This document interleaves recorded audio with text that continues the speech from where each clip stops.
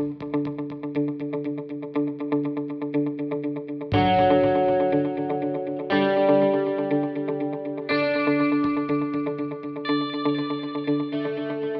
are a caring community dedicated to the success and well-being of all. This is MLSD version 2.0, a podcast for the staff of the Moses Lake School District, filled with important information to keep you informed.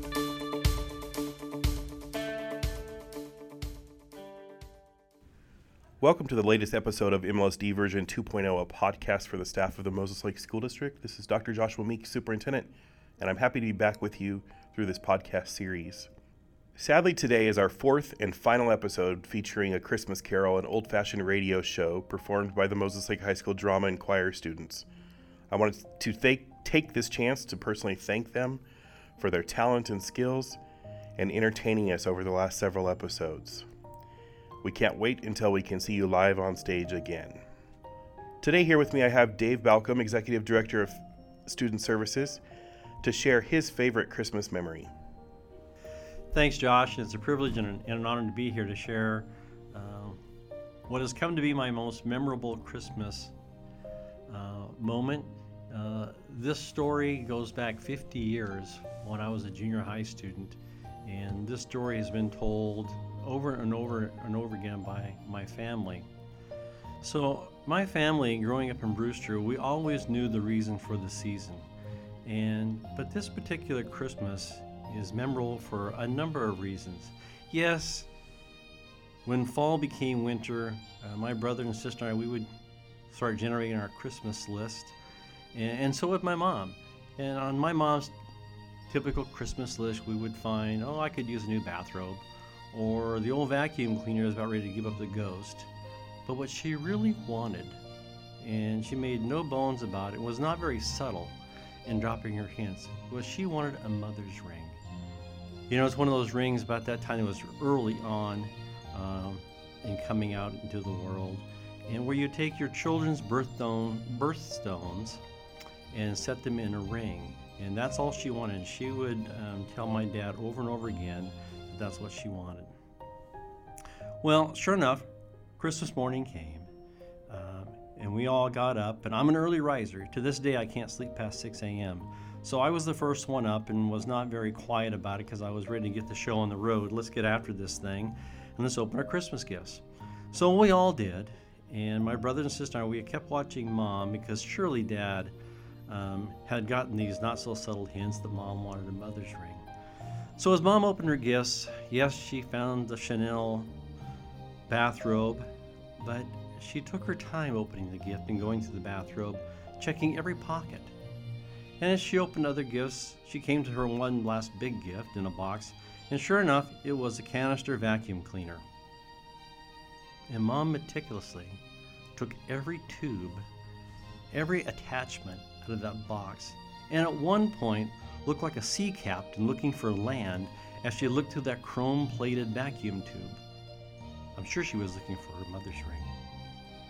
But alas, presents were done, wrapping paper was gathered and thrown in the fireplace, and we went off to breakfast. My dad always made animal pancakes on Christmas morning. And as we went to the table, my brother and sister, we kept thinking, wow, Dad kind of blew it this year. He didn't get Mom's mother ring. So as we're all sitting down, Mom came to the table with her new Chanel robe, and Dad asked her if she wanted a pancake, and she said, sure. So as he's walking to the kitchen nook with Mom's pancake on the plate, he winks at my brother and sister and I, and over her left shoulder, deposits on the table a beautifully round pancake, and standing straight up in the pancake at full attention was Mom's mother ring.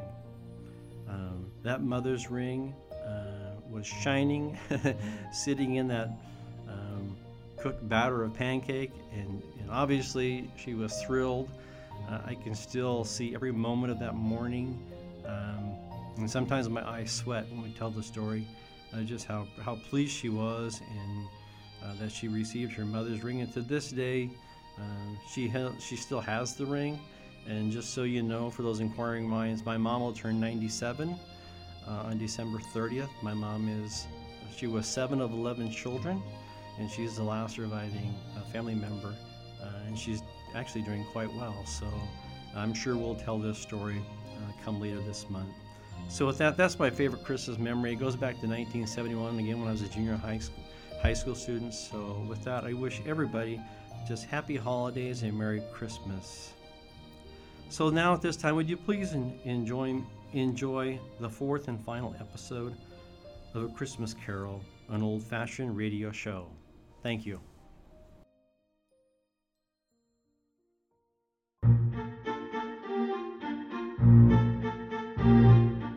When Charles Dickens presented this little story to the world almost 100 years ago, he found an instant response in the hearts of people everywhere who saw in it their favorite fictional chronicle of what Christmas is and what Christmas means to all the simple people of the earth. From the day of its first printing, families have been innumerable in which there has remained unbroken the tradition that the reading of A Christmas Carol was an item indispensable to a proper observance of the most important of days. It is the American way, as we know, to establish traditions quickly where popular instinct and sentiment pronounce them sound.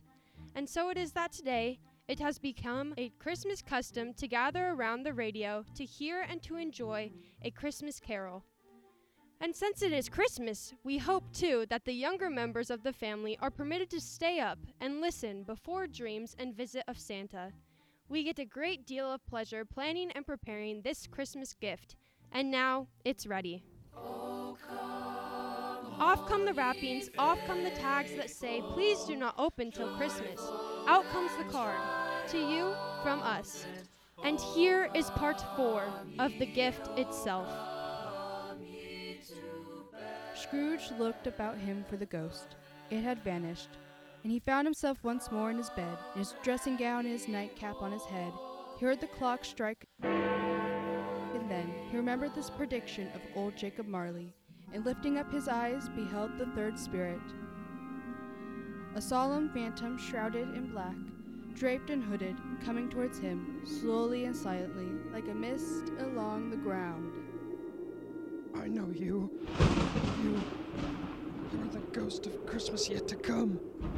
You'll show me the shadows of things that have not happened, but will happen in the time before us. Answer me, spirit, ghost of the future. I fear you more than any specter I've seen. Yet I know your purpose is to do me good.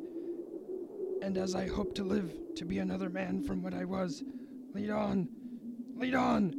The night's waning fast, and time's precious. Spirit, why have you brought me here again? Here to Bob Cratchit's home. But it's not the same. What? Why is it so quiet? So very quiet here. Mother, please. My son.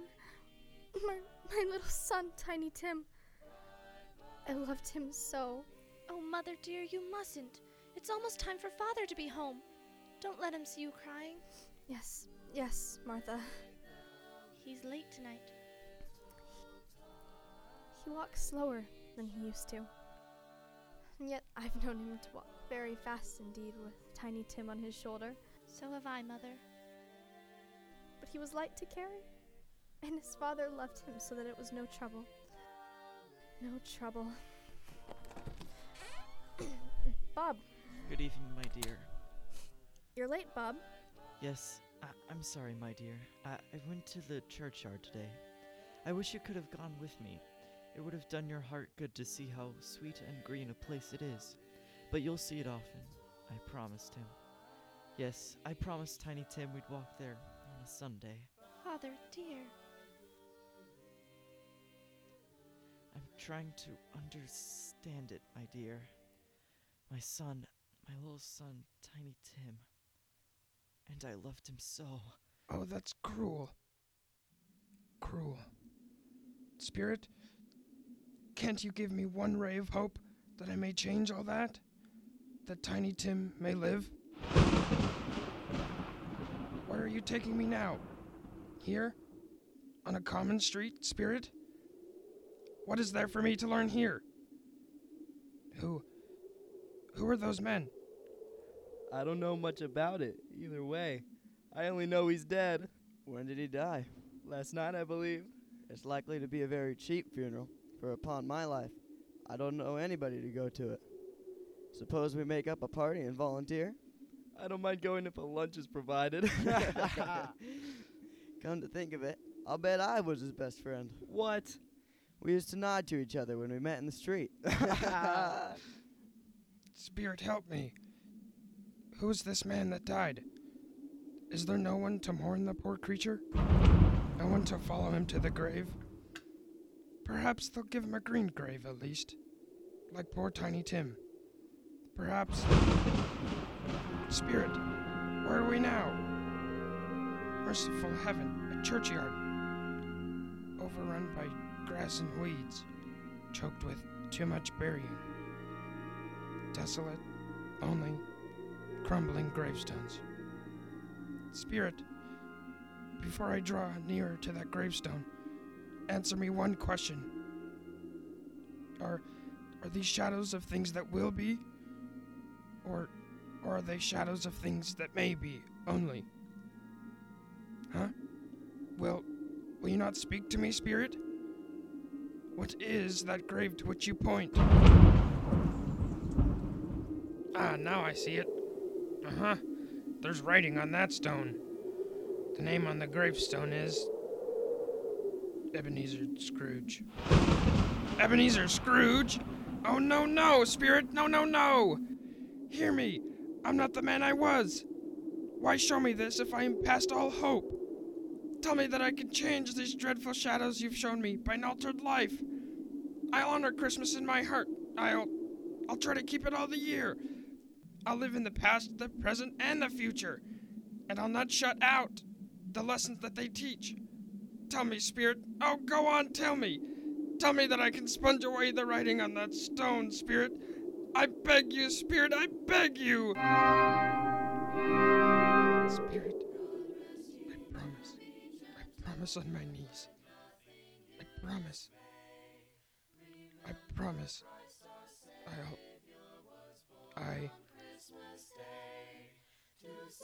Why, what's this? It's my own drape. Oh, I'm home! In my own bed and in my own room! And the sun's shining! It's clear, it's bright, no fog. What a beautiful day! Oh, glorious, glorious! Hey, boy! Oh, boy! Yes, sir? What's today? What's that, sir? What day is it, my fine fellow? Today? Why, it's Christmas Day. Ha ha! Christmas Day! Then I haven't missed it. The spirits have done it all in one night. All in one night. Heaven be praised. How's that, sir? Listen, my lad. You know where the poulterer is in the next street? I should say I do. Ha! An intelligent boy. A remarkable boy. Tell me, do you know if they sold the prize turkey that was hanging in the window? The one as big as me? Hee hee hee! What a delightful boy! It's a pleasure to talk to you. Yes, my buck. It's hanging there now, sir. That's wonderful. Go down, will ya? And tell him to send it to Bob Cratchit and his family on Broad Street. And mind you, they're not to know who paid for it. Go along. Hurry, hurry, my lad. Here, wait a minute. Here's half a crown for your trouble. Yes, sir, and a Merry Christmas, sir. Ha ha! A Merry Christmas to you, my boy.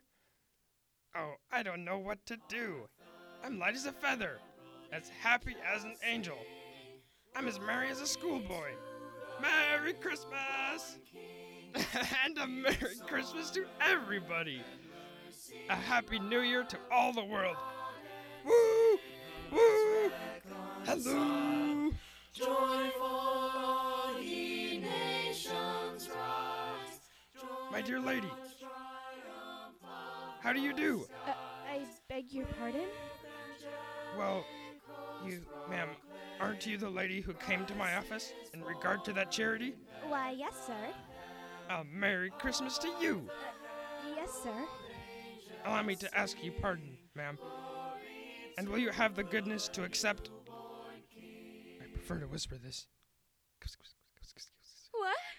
But Lord bless me! My dear Mr. Scrooge, are you serious? If you please. Now, not a farthing less. A great many back payments are included in it, I assure you. Will you do me that favor? Well, my dear sir, I don't know what to say to such Now! Don't say anything, please. Come and see me. Will you... Will you come and see me? I will indeed. Ha! Thank ye. I am much obliged to you. I thank you 50 times. Bless you. Merry Christmas! God rest ye, merry gentlemen. Next morning, Scrooge was early at his office. He went early for a reason. If he could only be there first and catch Bob Cratchit coming late. That was the thing he set his heart upon. And he did it. Yes, he did. The clock struck 9, no Bob. 1:15, no Bob. Scrooge sat with his door wide open that he might see him come in. At last he came. His hat was off before he opened the door, his comforter too. He was on his stool in a jiffy, driving away with his pen as if he were trying to overtake 9 o'clock. 15 and 21, 6 and carry the 1, 24 and carry the 2, 31 and 8 and 9. Hello, you Cratchit. Yes, sir? Step this way, Cratchit, if you please. Cratchit, what do you mean by coming in at this time of day? Why, I'm very sorry, sir. I am behind on my time. You are. Yes. Yes, I think you are. Oh, it's only once a year, Mr. Scrooge. It shall not be repeated. I was making rather merry yesterday, sir. I'll tell you what, my friend. I'll not stand this sort of thing any longer. And therefore, Bob Cratchit, I'm about to raise your salary. Mr. Scrooge? Are you quite yourself, sir? No. No, thank heaven. I'm not quite myself. Merry Christmas, Bob. Merry Christmas, my good fellow. A merrier Christmas than I've given you in many a year. I shall raise your salary, and we'll see what we can do for Tiny Tim and the rest of your family. Huh? We'll discuss it this very afternoon, over a Christmas bowl of smoking bishop. Bob, make up the fire. Make it up and buy another coal scuttle before you dot another I, Bob Cratchit. Scrooge was better than his word. He did it all, and infinitely more. To Tiny Tim, who did not die, he was a second father. He became as good a friend, as good a master, and as good a man as the good old city knew, or any other good old city, town, or borough in the good old world. Some people laughed to see the alteration in him, but he let them laugh, and little heeded them. His own heart laughed. That was quite enough for him. He had no further dealings with spirits, but lived upon the total abstinence principle ever afterwards. And it was always said to him that he knew how to keep Christmas well, if any man alive possessed the knowledge. May that be truly said of us, of all of us. And so, as Tiny Tim observed, God bless us, everyone. Joy to the world, the Lord is come. Let earth receive her King. Thank you for joining us for our holiday special. We hope you've enjoyed our time together. This production was brought to you by the Moses Lake High School's Theater Department. We wish you a Merry Christmas, Happy Holidays, and a Happy New Year.